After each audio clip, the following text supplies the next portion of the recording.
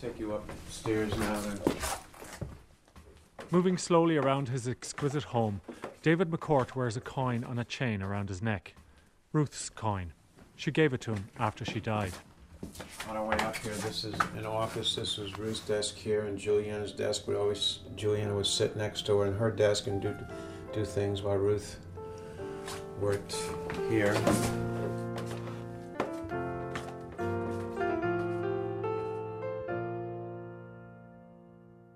Ruth was Ruth Clifford McCourt, David's wife.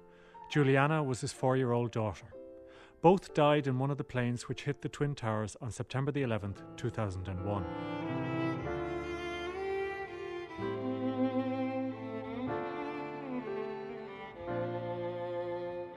Ruth's story was told around the world in the days after September the 11th because of its freakish, shocking coincidences. Not only were Ruth and her daughter in one of the 2 planes which hit the Twin Towers, but in the other plane was one of her best friends, Paige Hackle. Not only that, but Ruth's brother Ron was at the base of the Twin Towers when the planes hit. He escaped.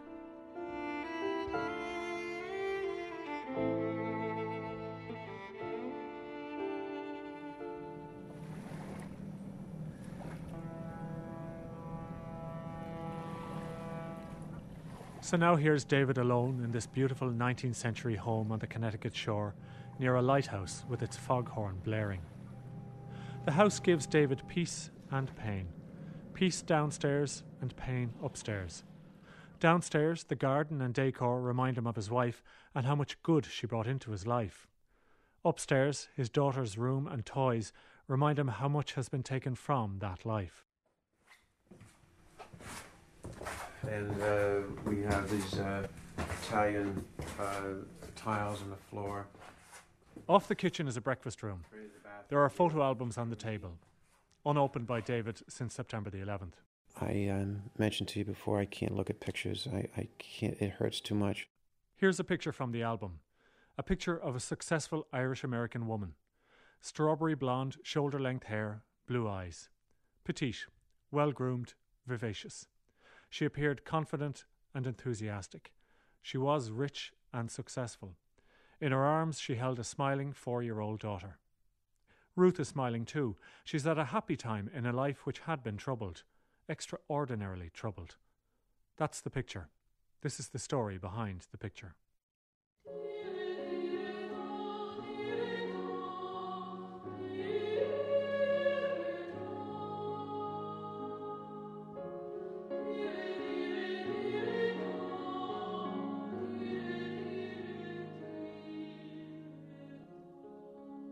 She was a little redhead, and she was very chubby. She was just so beautiful. This is Paula, Ruth's mother. She married Ruth's father, Val, and had 5 children with him. Ruth was the third, born in 1956. When Ruth was being born, I remember I had to have a blood transfusion after Ruth, and we'd had a lot of family problems just before then. Her father's business had taken fire, and somehow this little girl coming into the world after 2 boys was very, very special. It was very special. Ruth was the only girl in the middle of 4 boys, John, Gordon, Mark, and this is Ron. We grew up on the Blackrock Road in Ballintemple, great neighbourhood with a group we called the gang that consisted of boys and girls of our own age, close to about maybe 30 of us, and it was a fun place to grow up. She was a princess. She was very feminine. The boys used to say, "Mummy, why is Ruth up in front of her dressing table sipping cups of tea and she doesn't even have a cup in her hand?" She was very feminine. She never lost that. Every year, every Christmas, we were made give up our toys that we had from the year before. And Ruth one year had to give up her communion dress to a little girl that didn't have anything. And she described this girl as this girl was dirty and just had jam all over her face and was just very, very poor. And I know it had a profound effect on her. Every summer, Ruth stayed with her aunt and uncle in their large house in Foxrock in Dublin. She determined when she was older she'd have a house just like that, although the visits were sometimes unnerving. This is when she was very young, when she was about 9 or 10, and she was very spooked by the garden, the lower part of the garden. And she used to tell me that she used to suddenly feel she had to run away from it and get back to the house. And I mentioned it to my brother, and I said, there's something spooking Ruth down there. And he said, yes, Mum. He said, there was a child drowned in the pond down there, and that's why the pond is covered. So very early on, she did have these feelings, these premonitions. One day, one of Ruth's brothers noticed his mother in Cork City in the company of a man, a lecturer from UCC. He soon realised what others knew already. Paula was having an affair. For Ruth, life went on. As a young teenager, one of her interests became cooking, and she entered the school cookery competitions. A neighbour recalled that one evening Ruth arrived at her door to show off her winning dish. The neighbour invited her in, and almost immediately the young Ruth burst into tears and said, "Mammy's leaving home." What Ruth didn't know was that Mammy wasn't the only one leaving home. Ruth was going too. I think I was about 15. Ruth was, 13, 14. One day we woke up and, my mother had left. And Ruth said she woke up in America. Paula had decided to leave Cork with the UCC lecturer, Leslie Scott, who was a widower with 2 young children. He was going to a job in Los Angeles. Paula brought Ruth with her, and Ruth helped to mind the children. My father was 10 years older than my mother. Dad was 27 when he married my mother, who was 17, and I think she was only 17 a month when she got married. And I think my mother and father just grew apart through I think my mother realising one day that they were incompatible. But the other shock to the teenage Ruth was that not only was she leaving Cork and her father Val, but she was also leaving her brothers behind as well. Of her 5 children, Paula took Ruth alone to America and left her sons behind in Ireland.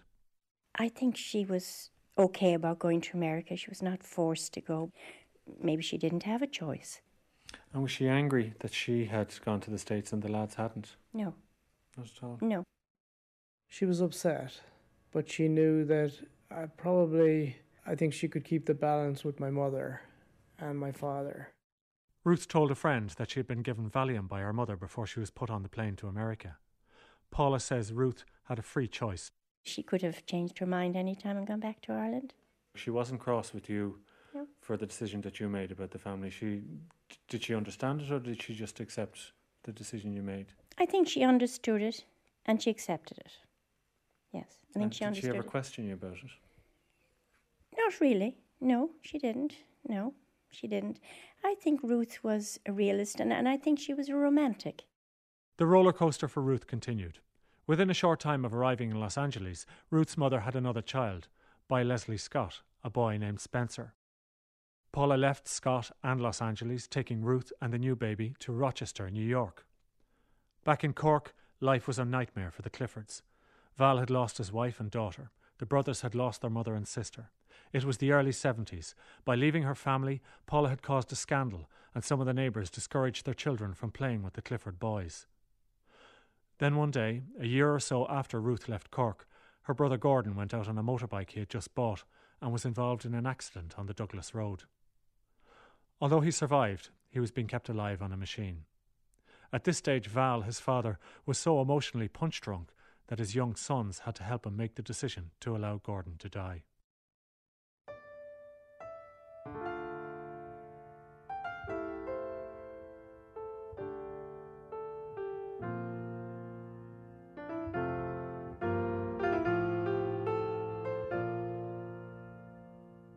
Then came the funeral. Fraught occasions for any family, but for the Cliffords, doubly so. Not only were they burying a son and a brother, but the family were to be reunited at the graveside for the first time since the breakup. But before that, Paula took a decision which dismayed her sons and which still hurts. I was advised not to go. Special legal situation and things like that. And it was, I would never want anyone ever to go through what I went through at that period. It's just indescribable.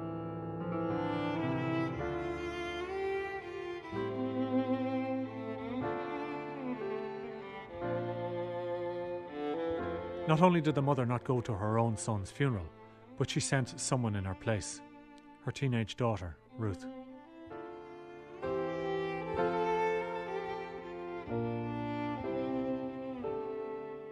At the graveside at Gordon's funeral, someone pushed into Ruth from behind and abused her for abandoning her children and her husband. From behind, she had been mistaken for her mother. Not only was Ruth not her mother, she wasn't really treated like her daughter either. Sometimes she was more her mother's mother. I used to send her a present on Mother's Day to call her the mother. That's true. This is before she became a mother. Yeah, I used to send her a present on Mother's Day because she mothered me. I think she was depended on by my mother quite a lot. So even though she was a teenager and your mother was an adult, she fulfilled a role for your mother? I think so. There were a number of times when I lost my focus and Ruth would say, "Mum, focus," and I would. And did you not feel a burden to her like that? A burden to her? Oh, not at all. Maybe I was a great burden to her, but I guess she was such a good mentor, she never let me know that I was a burden.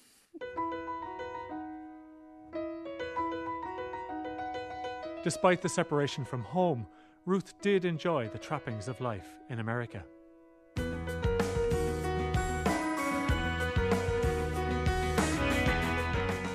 We would laugh and marvel at some of the things that America had that we never had, you know. Electric can openers. Oh, everything. Yeah. Electric pencil players. Electric everything. Driving everything. Just going to the car wash and have 5 guys attack your car with mops and sponges. I mean, that used to make us chuckle. Ruth's mother, Paula, had been encouraged by her mother to marry at 17. History repeated itself. Paula encouraged Ruth to marry at 19. The marriage was a disaster. It lasted a week and was annulled. Having left school, Ruth threw herself into her chosen profession, the beauty business. She worked as a nail technician and enrolled in a modelling school. She knew she was too small to model, but wanted to learn the trade. And soon she was on the staff of the school and travelling throughout the southern states, opening new branches. She never lost touch with Ireland or Europe. Every so often she'd have to get her fill of Ireland. Every so often she would call me up and say it's time. And then she would get on a plane and go back just to breathe and take a break from life.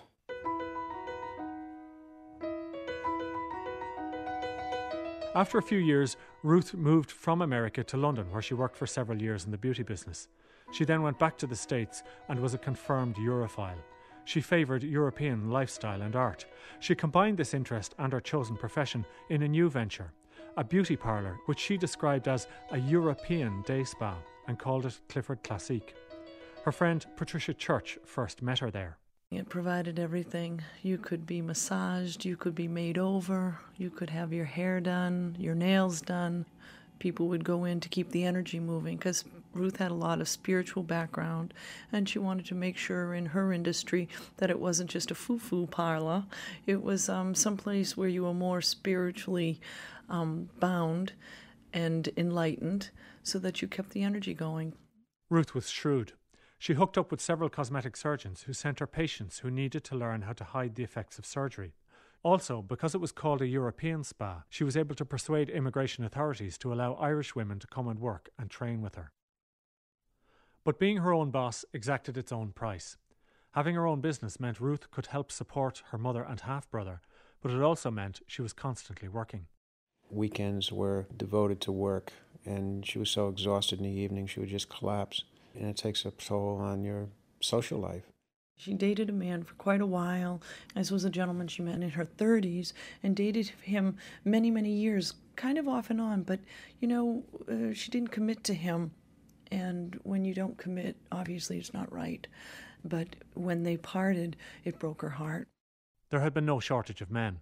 Even the older clients at her beauty parlour would invite her to lunch to introduce her to their sons, but in Ruth's words, they all came with baggage.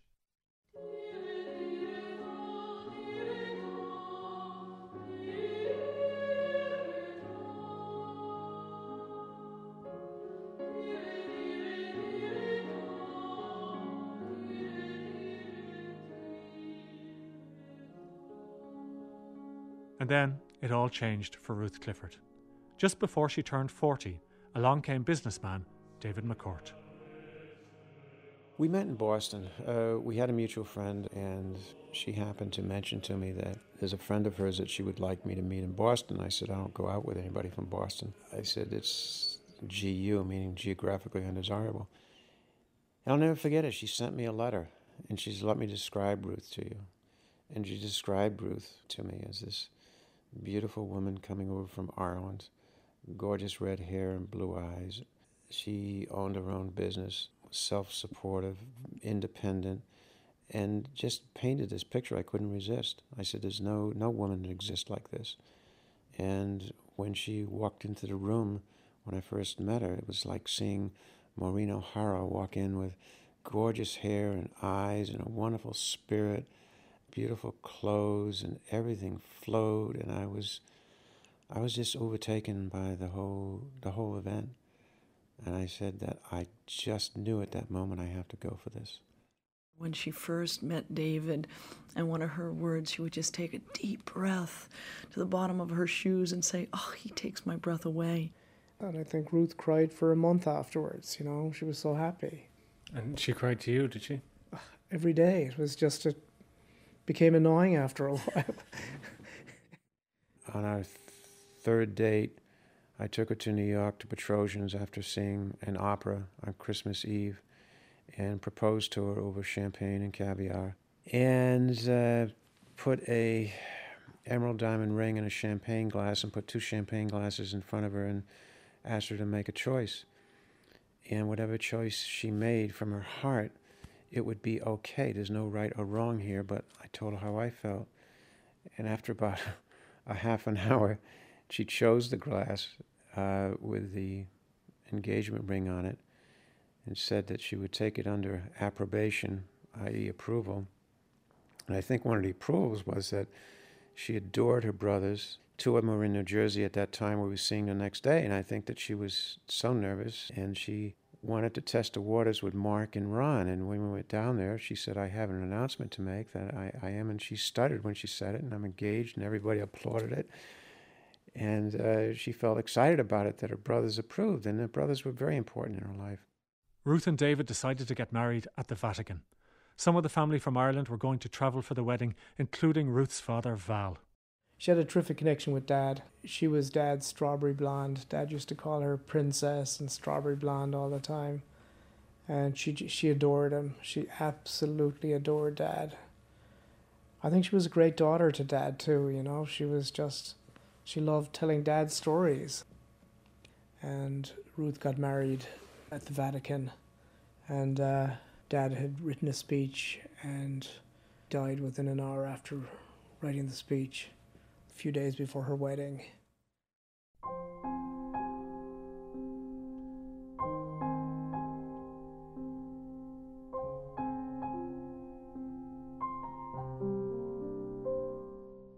I delivered the speech at Ruth's wedding, and Was it a good speech? I think it was, yeah. It was a funny speech. He was there in spirit, and she knew it.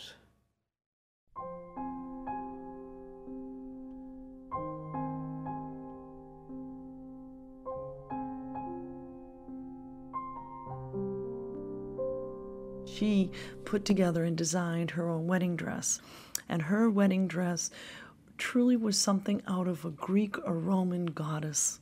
It just draped over her shoulders. And I can remember walking through St. Peter's Square, and all these tourists would come and take photographs. It was an absolute scream. After the wedding, David and Ruth had an audience with the Pope along with others who had got married that day. At the audience, Ruth had a papal coin blessed. Back in America, Ruth settled into married life and back into work in her beauty business. Not all of it in the salon. This is Ruth's friend, Joy. She dealt with people with terminal illness. Not just cancer patients, but people you knew weren't going to make it.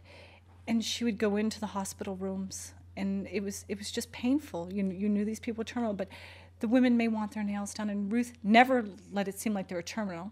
It was like, of course you want your nails done. Your husband's coming, your children are coming. Sure, we can set your wig. Or if you don't want to wear that, let me show you 20 different ways to tie this scarf. Ruth never ran from blood. Ruth ran towards blood. Ruth ran towards illness. And she had to run to illness at home. David, her husband, got skin cancer. Ruth researched it. She found a clinic in California trying new treatments, and David attended there. When he was at home, Ruth treated him herself, including putting him on a drip. She called me up and she said, I didn't wait all these years to find the perfect husband for him to think he's going to die on me. So she's like, no. And there was she was giving David an intravenous and something went wrong. She's like, oh, dear God, I'm going to kill him. She's like, I just have to calm down and we'll get through this. And I think sometimes with the intravenous feedings, David must have gotten a little nervous. But Ruth was going to do it. I mean, how many women would say, no, he doesn't need to go in a hospital. I will do this, and we'll do it at home. And she did the tough stuff with David. And she was, God, when David came out cancer-free, she was just so happy. And she's like, oh, we're going to get on with our living. She goes, not that we stopped living.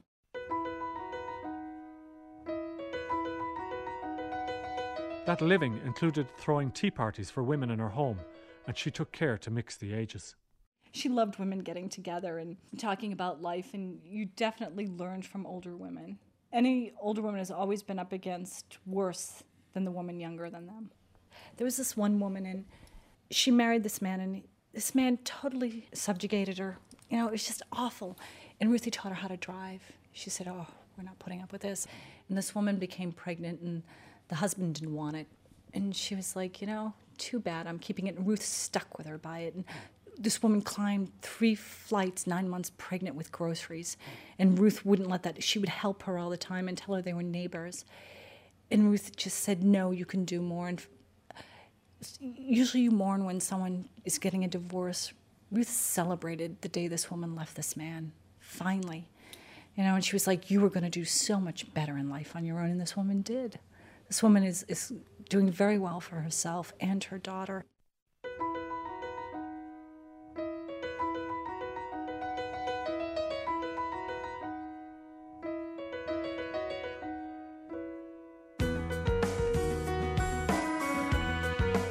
Again, things changed in Ruth's life over a short period of time. Or rather, this time, she changed them over a short period of time.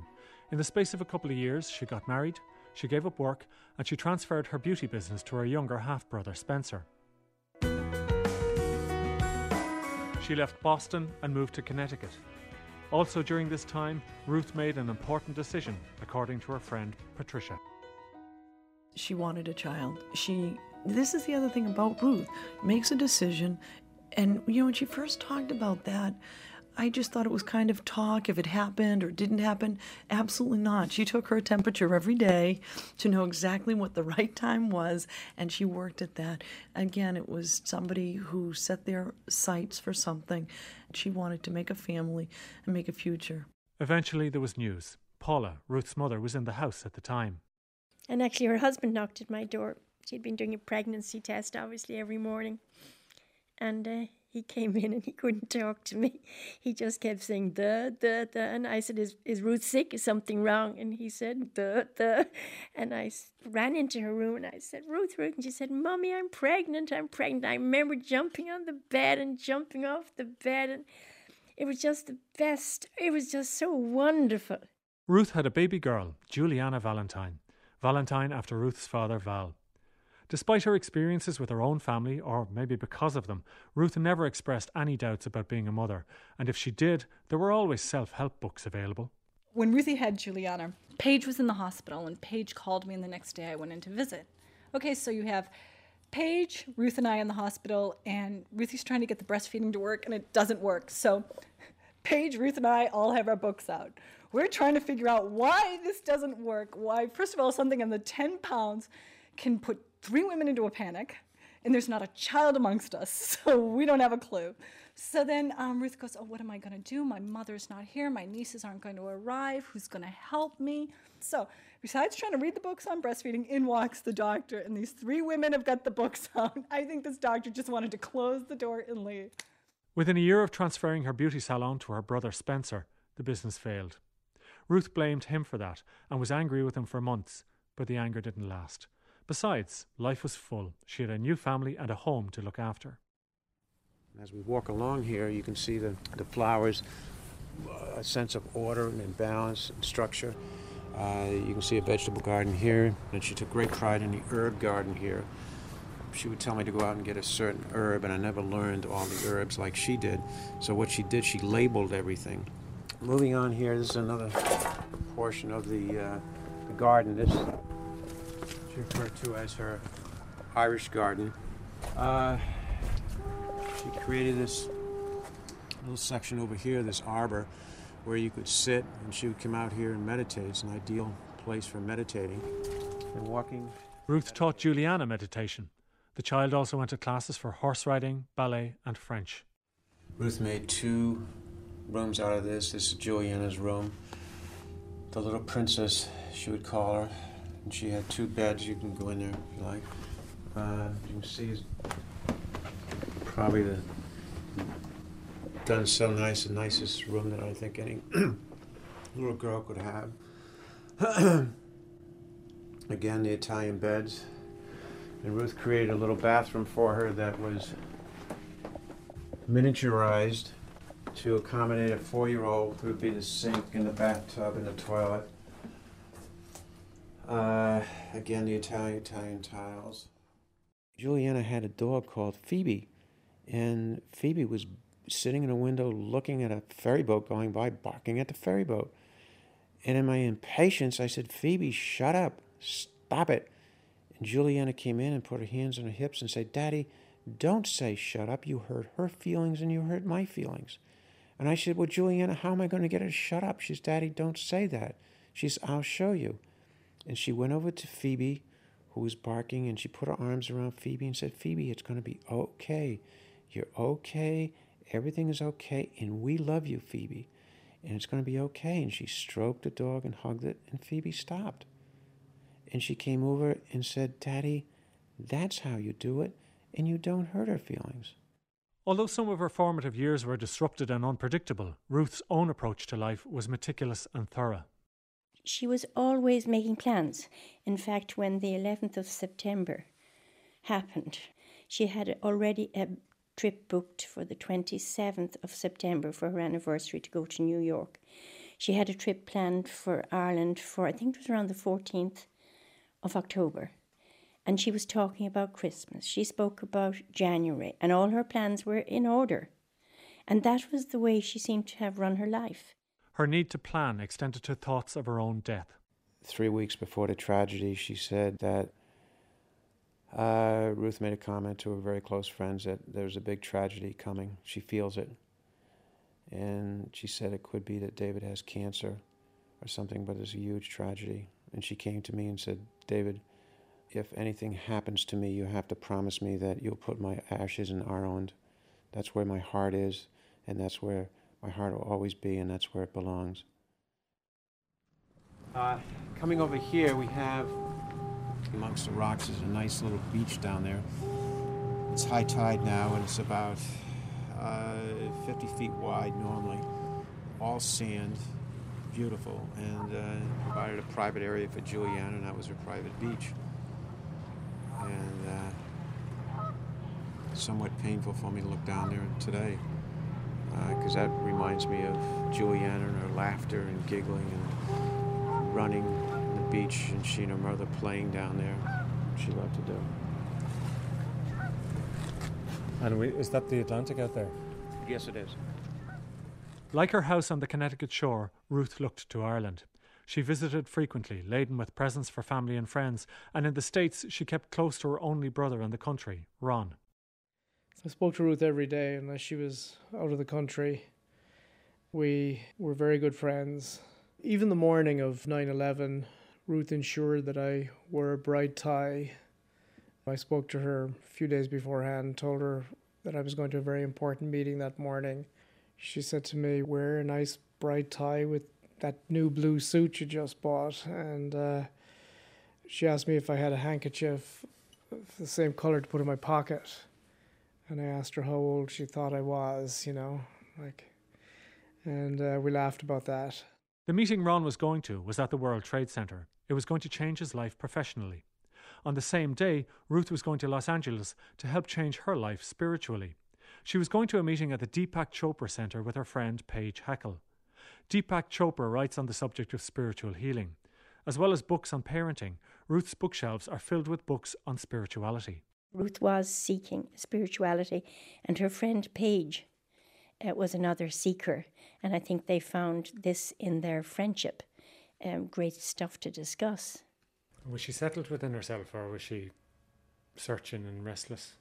very settled. Since Juliana was born, she had become a different person, and she was comfortable, and, you know, the house was the way she wanted it. She was taking a deep breath and working on her inner spiritual self. So the decision was made for Ruth and Paige to go to California together. They couldn't travel on the same flights because they used different discount packages for frequent flyers, but they would leave Boston for Los Angeles on the same morning at almost the same time. One on an American Airlines plane, the other on a United Airlines one. The two women were due to go on their own. Juliana at first was not supposed to go to California with her. And 2 days before, she turned to me and said, "David, Juliana belongs with me. And I have to take Juliana with me." And I said, "Okay." And then she designed a trip so it would include Juliana. And those are things I think back on and wonder about. So Juliana went too. Hundreds of miles away, Ruth's brother Ron went to his meeting at the World Trade Center. It was September the 11th, 2001. Paige's plane was hijacked, so was Ruth and Juliana's. They were both flown into the Twin Towers. Down below, Ron was helping save a victim of the attack, and by getting her out of the building, he saved himself and survived the collapse of the towers.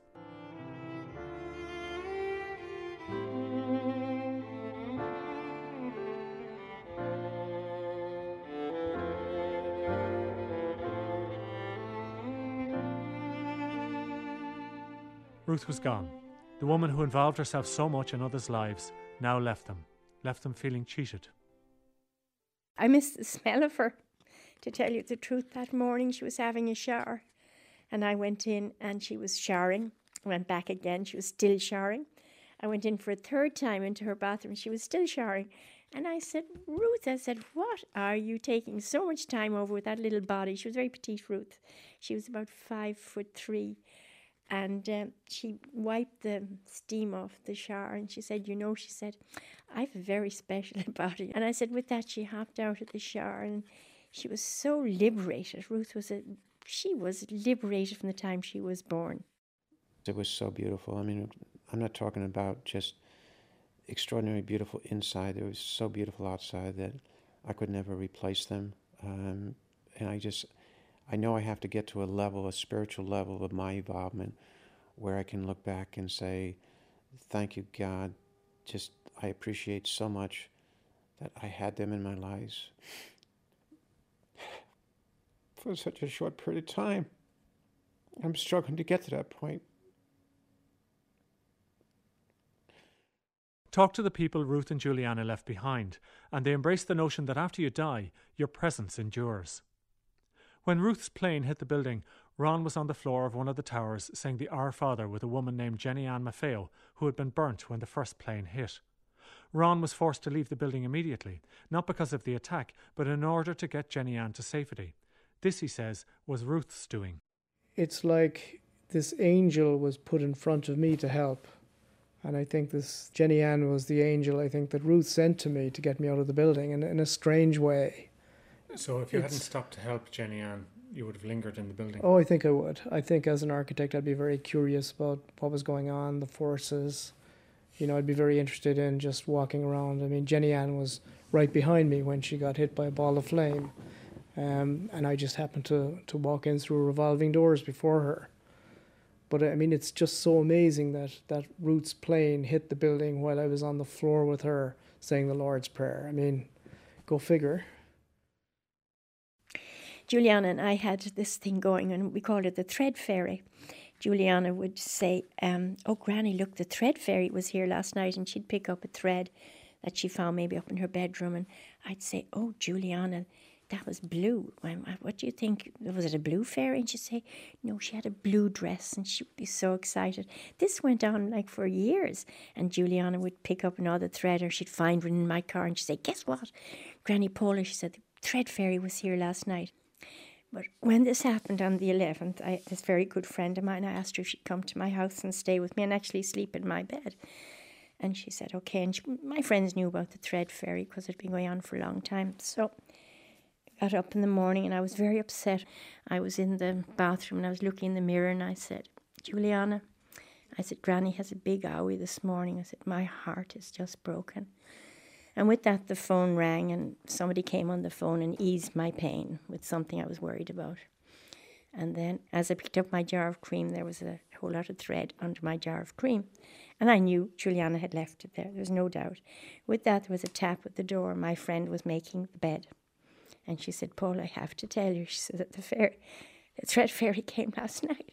And in my thread was a bundle of gold thread in my bed.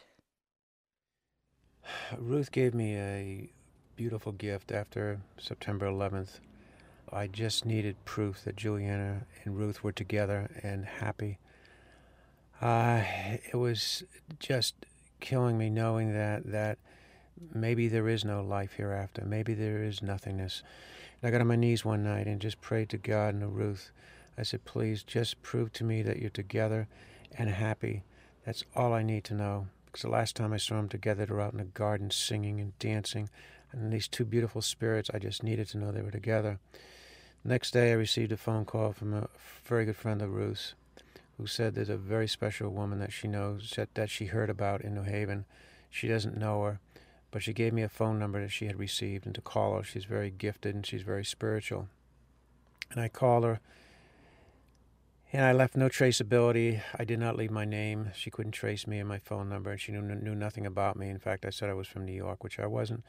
And I lost somebody September 11th. Well, I lost two people, but she didn't know that. And when I came into the room and she started talking, she told me that there's a beautiful woman in here and her name is Ruth. And then she started crying. She says, my God, you lost a little child and she wants to speak to you.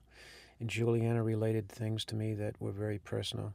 She said, Daddy, that book I left for you on the floor the other night, that was a book there I left there. And it was a book I found and I used to read to her. She related things that she and I personally used to do together. Then Ruth came in, and there were 40 or 50 things that Ruth related that only she and I knew. And I'll give you an example of some. Ruth spoke to me and told me what I was doing at night. She says, you're living in darkness, you're eating peanut butter sandwiches, you've got to eat better. She even mentioned a private sort of humorous password we had together at the end. She said, just remember Sammy Strepanopolis, which is a very oddball name, but a very personal joke between us. Other things that were very specific, very revealing. She said, Dave, I want you to go home and turn off the blinking light I left for you. And I went home, and it was a blinking light that was blinking at 9:14 a.m., the time of the crash into the World Trade Center. Was this a light on a clock? It was on a digital clock, and the only way the digital clock can blink is if a power goes out or something. She said, David, I've left you a wallet and look for the wallet. And I didn't know what she was talking about, but 3 months later, the New York City police called and said, we found your wife's wallet. When I went down to get it, she left me the papal coin that the Pope had blessed, and she had carried it in a wallet, which I was unaware of, and it fell out on the table. It was the only thing in the wallet, and she left it behind. And this divine gift to me transformed my life, because I do know that they're in a beautiful place, and I do feel them at times, and I know their love is here for me, and that consoles me.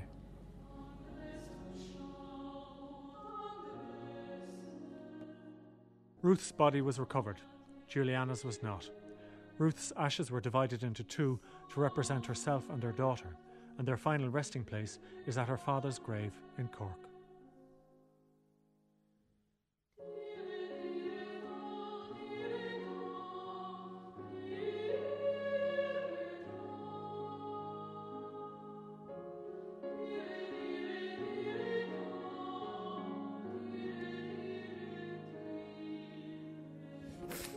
This is the last question, and don't answer it if you don't want to, but the impact only really hit me when I heard about people making phone calls on the plane and people's last moments on the plane. You know, the pictures on the telly didn't, obviously they meant something, but it was when I heard about people making phone calls and people knowing they were that their last moments. Yeah. Well, I have to tell you truly and in all honesty, and I believe that Paige was comforting the people around her, and I believe Juliana and Ruth looked at each other And Ruth looked at Juliana, and they looked at each other. They were face to face. They were holding each other. And I really do believe that everything that was important to both of them, which was each other, was exactly where their last moments were strictly with each other, spiritually knowing and moving onward. It was okay. It was okay. And they were with each other, eye to eye, nose to nose, lip to lip. And those were Ruth's moments. And I believe that their souls were long gone before that plane ever incinerated. And it's not a sad thought. That's not sad.